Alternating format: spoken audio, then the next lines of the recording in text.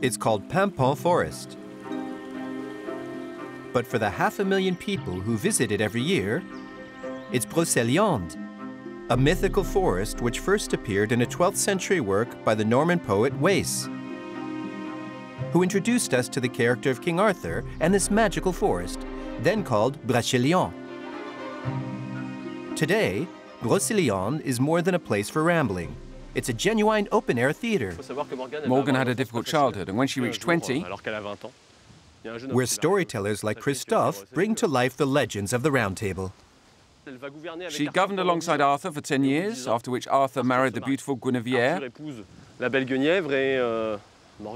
And the very first time that the two women set eyes on each other, they immediately hated each other. Although these tales are more than 900 years old, since the 1980s, they've once again become popular. The stories are very modern, in fact. The story of Morgan touches on infidelity, which is a subject that impacts today's society. So while people look for something magical, the stories also talk of tangible things. It's our childhood, fairies, magic. The stories talk of lots of things. This is my first visit to Brocéliande. What do you think so far?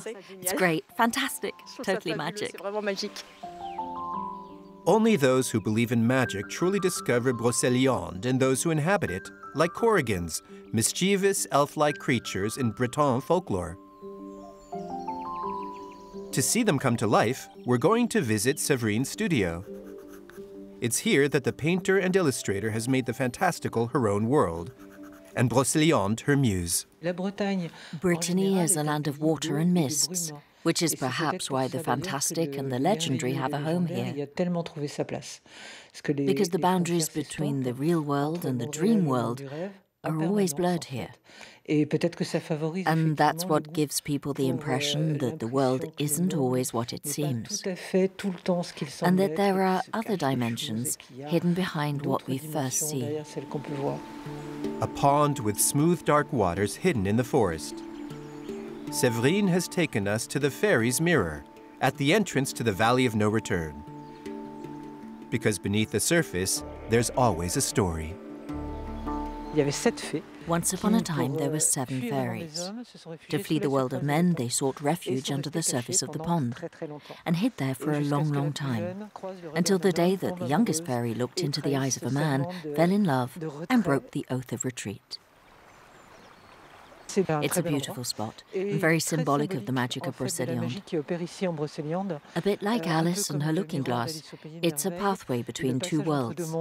The dream world of the imagination and of fairies beneath the surface, and above it the pond and the forest, acting as a frontier between the real world. So it's very conducive to dreaming and the imagination. Brocéliande covers 12,000 hectares, making it larger than Paris. Photographer Philippe Mangan knows it like the back of his hand, and where all of its most remarkable trees stand. Majestic. Every time I visit this tree, it's so impressive. It gives off something incredible. Power, strength. It's venerable. He has taken thousands of photos of this Eden. To him, the magical nature of the place lies in the constant changes. Each season reshapes the landscapes. What I look for in this forest is different lights, different emotions. He's also inspired by the fairy tale castles hidden away in the forest. They are privately owned, and their gates rarely open.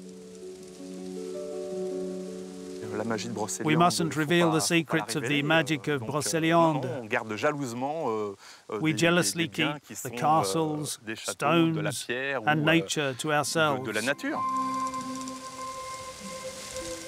Brocéliande is also an archaeological site, with hundreds of standing stones or menhirs, making it ideal for a schoolchildren's workshop. 10 of you are on the rope, and you just shifted 1.5 tons. So, using this technique, each of you can move 150 kilos. So, go!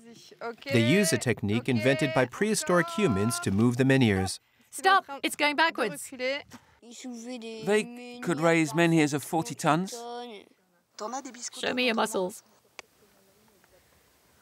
I haven't got much. Did you drink some magic potion to move that menhir? Some magic chocolate. There was no magic potion. Asterix and Obelix came well after Stone Age humans. These menhirs were brought here 6,500 years ago, at the end of prehistory. After a few hours, we leave Brocéliande, as if waking from a sweet dream that we want to prolong, set in a place where fairies and gallant knights still exist.